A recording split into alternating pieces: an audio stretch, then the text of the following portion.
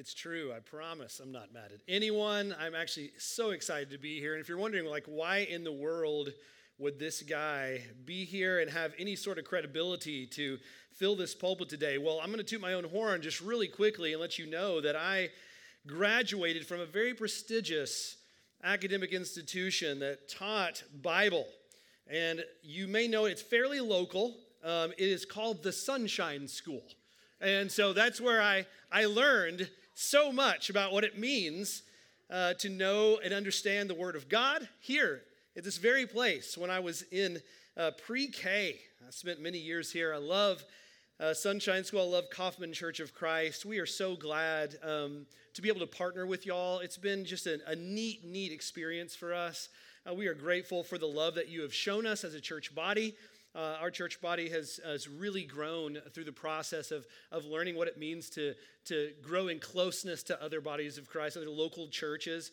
My friendship with Doug has just been extremely rich for me, extremely helpful. The things that he has taught me and the lessons that I've learned as we get together every year to work through Advent, and then as we get together other times to work through things and plan and just kind of bounce things off of each other. But this Advent season especially is just a really special time, and it's so good to be a part of that with y'all. So I don't take it lightly that you have invited me here to speak today. I'm really grateful for the opportunity. It's just a neat thing for me, a special privilege, a special honor. So thank you. We're going to be in Proverbs chapter 3 this morning. If you have your Bible, I will be preaching from the English Standard Version, but it's not too far off from, I think, what you have there, the NIV. Also put a finger in Jeremiah chapter 8. We'll look there, as well as 1 Corinthians chapter 1. We're going to kind of be all over running the span of Scripture today, continuing our walk through the ancient hymn, O Come Emmanuel. But Proverbs chapter 3, read with me verses 1 through 8. The proverb author writes, "My son, do not forget my teaching, but let your heart keep my commandments. For length of days and years of life and peace they will add to you. Let not steadfast love and faithfulness forsake you. Bind them around your neck. Write them on the tablet of your heart, so you will find favor and good success in the sight of God and man. Trust in the Lord with all your heart, and do not lean on your own understanding. In all your ways acknowledge him, and he will make straight your paths. Be not wise in your own eyes. Fear the Lord and turn away from evil. It will be healing to your flesh and refreshment to your bones." The word of the Lord. We've been walking through O Come, Emmanuel, a special kind of look at this ancient hymn. And the thing that we've been trying to do is ask, how did this hymn express a sense of longing for Israel, for Messiah? What were they saying? What were they longing for? What great need did they have for him to appear? And we sang together already, O come thou wisdom from on high, and order all things far and nigh. To us the path of knowledge show and cause us in our ways to go. That's our stanza that we're looking at today. And both wisdom and knowledge appear in that stanza. And it seems like the hymn writer was kind of using those two things interchangeably. Maybe not, but people often make a distinction between wisdom and knowledge. Someone has said that knowledge is knowing that a tomato is a fruit. Wisdom is knowing not to put it in a fruit salad. That's the difference.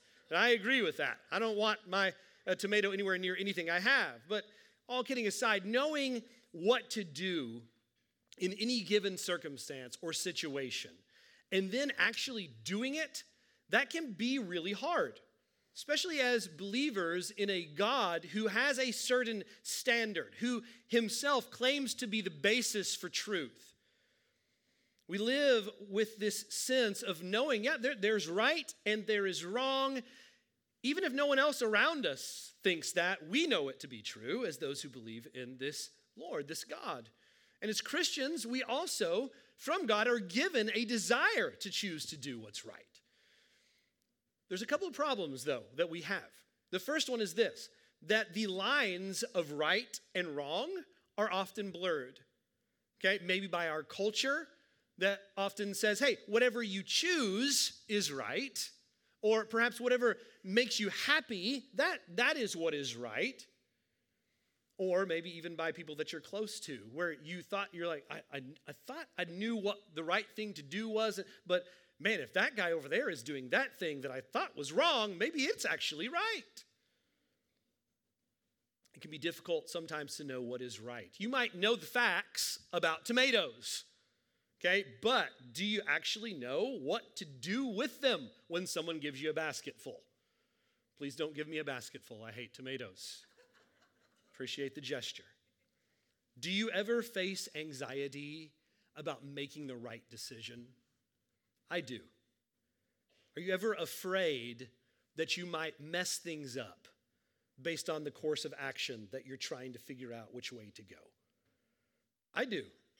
I have a friend who, I don't know much about Enneagram, but I have a friend who recently went through that and kind of learned what number his would kind of point to, and he read the description of what his personality was, and he read it, and he just started weeping because it described him so well, and the basic thing that it told him was, you have a fear of messing things up. You have an anxiety over choosing the wrong option and just completely obliterating what was supposed to be and supposed to happen. He's kind of crippled by that. He's paralyzed by that sense of feeling, that fear. And I think Christians are especially prone to this because really we want to do what's right. We want to choose wisely. And it can be tough sometimes to actually know what's wise because the Bible does not lay out every answer to every quandary that we have. As Christians, we have a desire to choose what's right. But problem number one, the lines of right and wrong, they're often kind of blurred. And problem number two, doing what's right is a lot more difficult than doing what's wrong in general. It can be very hard to continue in faithfulness to God. It can be extremely wearying to continue in faithfulness to God. That's kind of what this Advent longing is about. And so we're not always up to the task of persevering in righteousness and goodness. We have a need to know what's right. We have a need to be able to do it and a need to persevere in it. That's a tall task. To both possess wisdom and to walk in the path of knowledge, as the song goes. We want to have good judgment, that is wisdom, and we want to do righteously, that is to walk the path of knowledge. And God has always told his people what is right. He always has, every step of the way. And he still does. But that doesn't always mean they've understood it or we've understood it. It doesn't always mean his people have done it. I coach elementary age girls in basketball.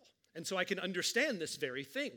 I'm imparting as much of the path of knowledge to those girls as I can. Hey, here's how to do it right. Here's how to rebound correctly. Here's how to pass right and well. That's fine. I'm imparting that to them. Doesn't mean they've always understood it. Just glazed eyes. Certainly doesn't mean they've always done it. We know that as soon as we get into a game. It's as if we've never practiced before. God consistently told Israel what was right, but they didn't always do it. The path of knowledge was always shown to them, but they never seemed to walk down it, at least not for very long. It's like when you take your family hiking, you're like, this is going to be awesome, and you've got this path that you're about to walk down, and you've got that one kid in your family who's just no, I can't go any further. And you look at your kid and you say, we haven't even gotten to the trailhead yet. I haven't even started the hike. They never seemed to walk down it for very long. Israel needed someone to put them on the path of righteousness. And more than that, they actually really needed someone to pick them up like that kid and carry them along that path is what they needed. And honestly, so do you and I. So let's think a little bit about Israel in history. God consistently told Israel what was right, but they rarely did it. Think of a few examples. Adam and Eve in the garden. Pretty much comes to mind quickly. Now that was, of course, pre-nation of Israel, but still very much the people of God in God's place, his kingdom, right? God laid out for Adam and Eve what was right. He laid out the path of knowledge. Genesis chapter 2. The Lord God took the man and put him in the Garden of Eden to work it and to keep it. And the Lord God commanded the man, saying, you may surely eat of every tree of the garden. But the tree of knowledge of good and evil you shall not eat, for in the day that you eat it, you shall surely die, right? That was it. That was the path of knowledge. God had, as the hymn says, ordered all things in that garden for them. Wisdom was as simple for Adam and Eve as just walking down that path. That is the path of knowledge. Adam and Eve had one job. Don't eat that one fruit. Enjoy everything else. Fail. Another example, Israel's headed into the promised land, right? They've got this promise God has laid out for them, this amazing place flowing with milk and honey. He lays out where to go. He lays out for them what to do. It's the path of knowledge. Exodus 33, 1 through 3. The Lord said to Moses, depart, go up from there, you and the people whom you brought out of the land of Egypt to the land which I swore to Abraham and Isaac and Jacob, saying to your offspring, I'll give it. He even said, I will send an angel before you. I'll drive out the Canaanites, the Amorites, the Hittites, the Perizzites, the Hivites, the Jebusites. Go up, Israel, to a land flowing with milk and honey. That's it. That was the path of knowledge. It's laid out. God had ordered all things for them. Wisdom, then, was as simple as just walking down that path. There's even an angel right before him. Israel also had one job. Go into the promised land. Just walk into it. They failed that one when the spies said, Another example is the giving of the Mosaic law, right? The entire just dispensation of the law. God laid out what was right, the path of knowledge. This is Deuteronomy chapter 6. This is the commandment, the statutes, and the rules that the Lord your God commanded me to teach you, that you may do them. That's it. Just do them in the land that you're going over to possess, that you may fear the Lord your God, you and your son's sons. How? I'll show you. I'll tell you. Just by keeping all his statutes and commandments, which I command you, Moses said to them. All the days of your life, and your days will be long. That was it. That was the path of knowledge. God, at this point, is just saying, hey, let me just try to make this as kind of dumbed down and simple as I can, Israel. Wisdom is just walking this path, and I'm going to be real specific about what that path looks like, and he was. God had ordered all things for them. Israel had one job: keep these commandments. Fail again and again. Another example would be the prophets that God gives the people when they aren't obeying that law. He sends prophets, right? And they preach and they preach and he preach. Through them, God lays out what is right. What do they do to the prophets? They stone them. They kill them. Like, we don't want to hear that. We don't want that path. God consistently told Israel what is right, but they rarely did it. Why? That's what I want to know. What was the problem? I think it was that they did not embody Proverbs chapter 3, especially verses 5 and 6 that we know so well, that I probably memorized in that fellowship hall right over there, or that gym. Trust in the Lord with all your heart, and do not lean on your own understanding. In all your ways acknowledge him, and he'll make your path straight. What was Israel's problem? It was that they trusted in themselves and their ability to know and choose what is right. Adam and Eve are in the garden. The path is laid out. What do they lean on? What understanding? Their own. Eve's like, that serpent had a pretty good point. That's a decent path. Maybe I'll walk that one. Israel spies at the land. They have the path. It's laid out for them. What do they lean on? Their own understanding. You know what? We're pretty sure we can't beat those giants in that land. Guys, let's take it back.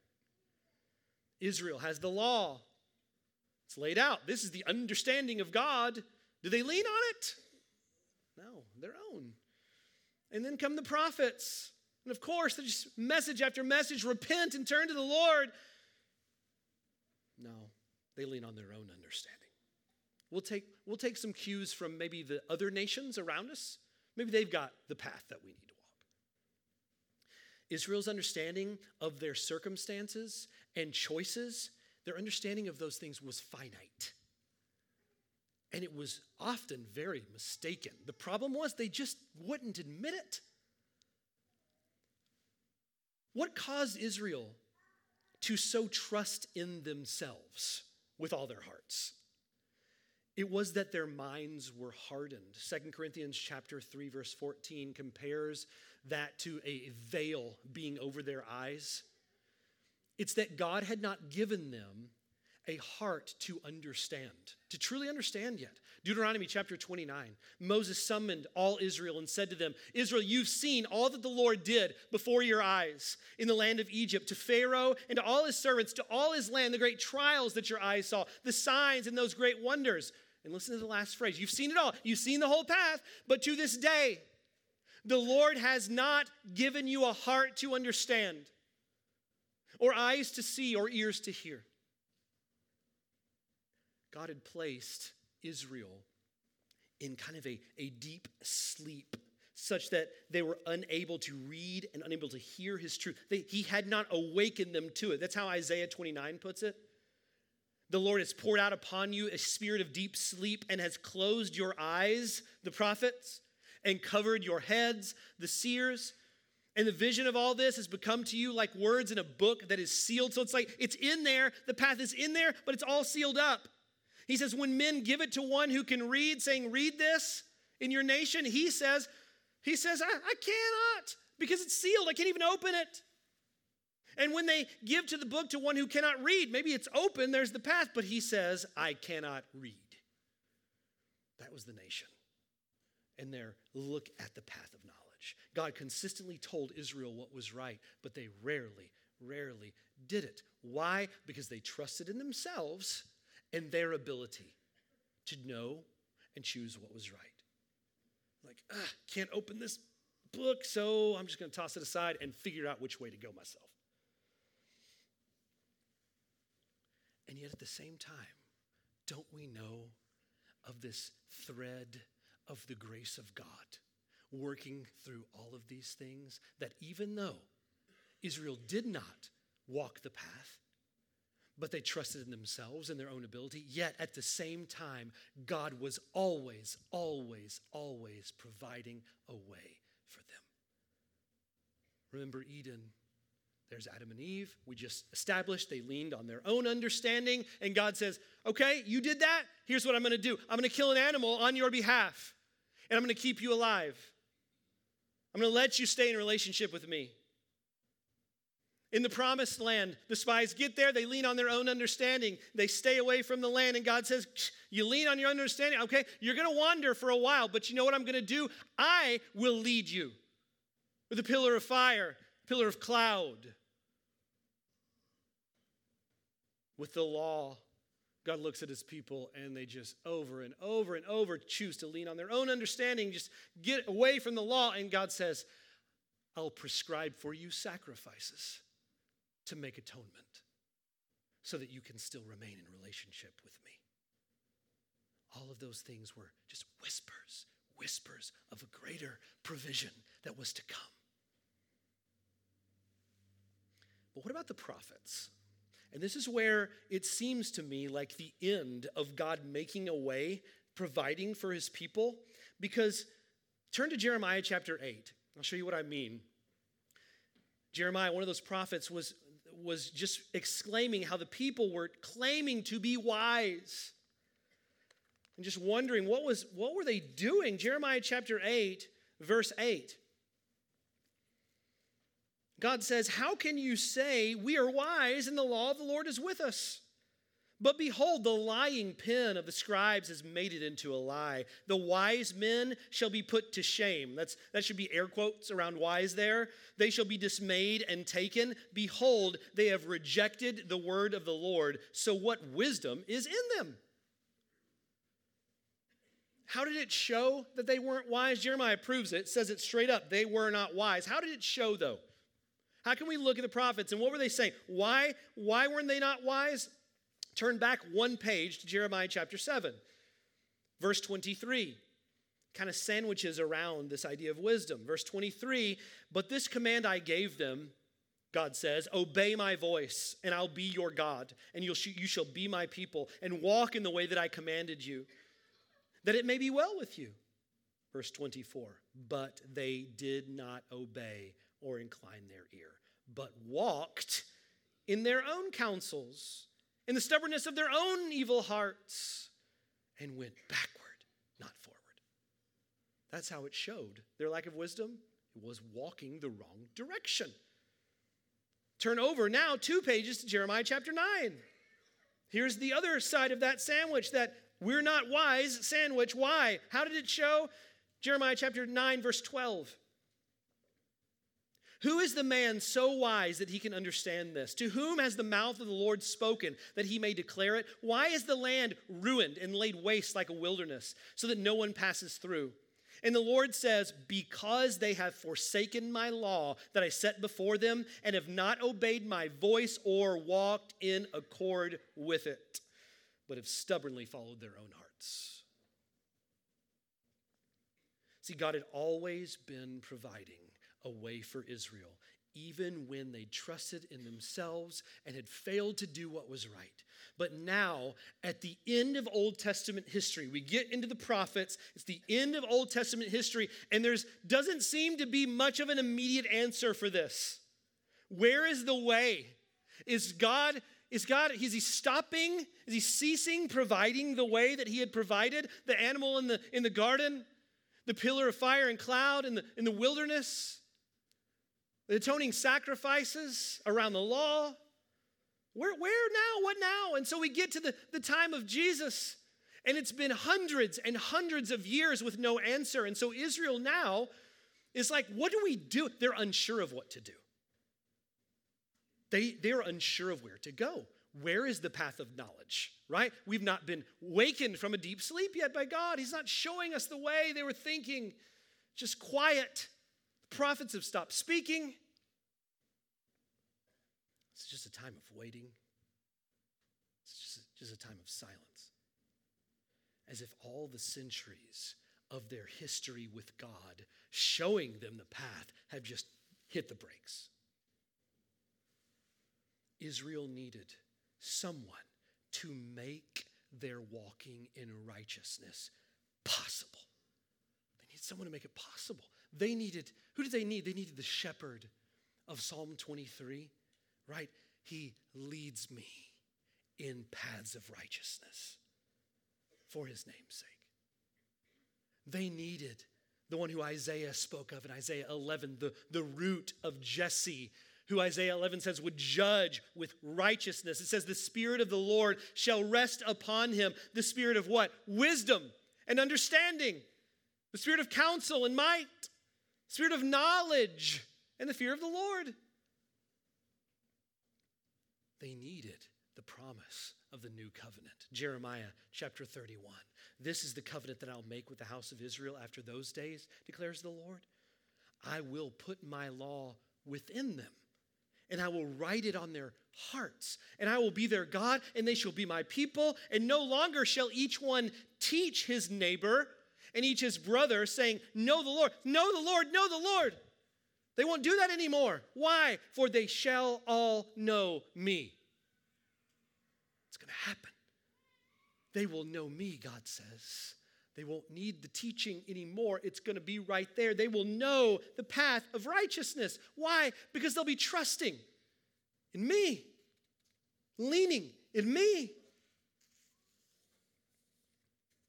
How would that happen, though? It had to be Messiah. It could only be Messiah that would make a way for this. It would have to be wisdom from on high. They were waiting. Oh, come, wisdom. Come, wisdom. Please come. And church, God tells us what's right. He tells us. And yet, we never could do it apart from Jesus. Never. We see it, first of all, in salvation, right? God lays out the path to himself. Relationship with himself. And as a people, as humanity, we did not take that path. God revealed himself, Romans 1 says, in all that he created. His invisible attributes were there. It shows up. And yet, we as a people rejected that way to him, and we tried to look for our own way. We traded it, Romans 1 says, with our own understanding. And this is where the incarnation enters, right? That Jesus took on flesh, the same flesh that we have. And he walked the path of knowledge on our behalf that we could never walk. The path that we could not do. The path to the Lord God. Jesus did in his humanity what we fail to do. You come and you see how Jesus represents us all in what he's come to do, right? He, in his flesh, is baptized. He needs no baptism, but to show that he represents us and our need for it, right? Jesus goes into the wilderness and does what Israel could not do, resisting every temptation in the wilderness. Jesus begins to take that law that God had given his people and obey it in every single instance there was, even changing it in such a way that he could do everything perfectly. He healed a person on the Sabbath, and the Sabbath submitted to him, not him to the Sabbath.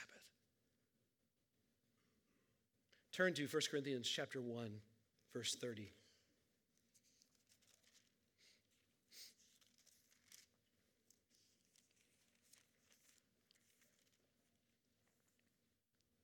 Because of him, you are in Christ Jesus, who became to us wisdom from God, righteousness and sanctification and redemption. Friends, Jesus is wisdom itself, which is seen, the author says, Paul says, in his redemption of us. That is seen in our salvation. Colossians 1:20 says that Jesus is the mystery hidden from ages, but now revealed to us. He's revealed. He's from on high. It's wisdom from on high. Sent to walk the path of knowledge to God that we could not. To die and be raised, that we might then walk to God. How? By faith. Rejoice. Rejoice, for wisdom has come, and we are saved from our inability to reach God. God tells us what's right, yet we could not do it apart from Jesus. Second, we couldn't do it in holiness either. We couldn't. You could not choose to do what is right consistently in your life without Christ. You could not do it. But by faith in Jesus, this is the encouragement, you can obey God. You can, Proverbs 3, 5, and 6, life at any given time. Number one, you don't have to be anxious, fearing that you'll never know the best course of action to take. You don't have to be. Set your mind at ease, friends. Take the pressure off of perfection for yourself as one who knows the Lord. And then also, know that you can, as a believer in Jesus, persevere in doing good. Even though good is more wearying, doing it than doing bad is. It is. Be assured that God is saying that you will endure in his grace in this because of Christ. Again, 1 Corinthians chapter 1, verse 30, this is possible because Jesus is wisdom itself, which is seen also, he says, in our righteousness and our sanctification. And so united to Jesus Christ by faith, that is, trust in the Lord, Proverbs 3, you both possess righteousness before God and you do righteously for God, empowered by his Spirit. All the treasures of wisdom and knowledge are hidden in Christ, Colossians 2:1. And so your assurance also is hidden in Christ, that you have the ability to know and to do what is right. Jeremiah 31, what the people were waiting on, what the people were asking for. One great benefit of Christ's first advent, his first coming to this place, was who? The Spirit he left behind, who does in us what we could never accomplish ourselves. Just like the provision that he made for Israel over and over and over and over again, he makes it for us by his Spirit. Because left to ourselves, trying to figure out what wisdom is, we would just imagine it. would just be, okay, let me think. What is the wisest thing to... It's like imagining what's going to be for dinner and having no idea. I'll just imagine it. Left to ourselves, that's who we would be. But with Christ, God orders things in us so that now we can embody Proverbs chapter 3. That phrase that you learn when you're little, those verses, where he will make your paths straight, right? Making your paths straight doesn't just mean to make them smooth, like make it nice and easy for you to walk around, as if life is going to get great once you figure out how to lean on your own understanding. It's not just that. It's probably some of that, but also it probably means what happens when you begin to lean on God's understanding is that he will straighten out your way of walking. He will begin to make you walk straight, meaning he will cause you to be more closely aligned to his way, to his path. He will set you on a path of moral straightness. Jesus is wisdom for those who are called by God. 1 Corinthians chapter 1, verse 24. In a world where right and wrong seem very hard to decipher. In a world where it's sometimes very hard to persevere in what is right. Jesus is wisdom from on high for you.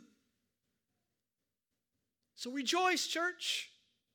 For wisdom has come, and he enables you to choose wisely. God's ways. And yet we know, and Advent reminds us, that we don't always get this right. You and I still, united to Christ, still often choose what's wrong. We choose the wrong path so often. We choose a different knowledge. We choose our own understanding of circumstances. And yet those choices that we make are finite, and we are often mistaken. And so we recognize in this season of waiting that we need to be completely freed from the sin that continues to kind of misdirect us. We need Jesus to return. We need a second advent of wisdom. We need Jesus to order all things far and wide. And one day he will. One day he will. But for now we sing, "Oh, come wisdom. Come thou wisdom, come from on high," as we wait. Let's pray together. Oh, Father, you are so wise, and we are so not. Thank you, oh God, for sending Jesus to be wisdom for us.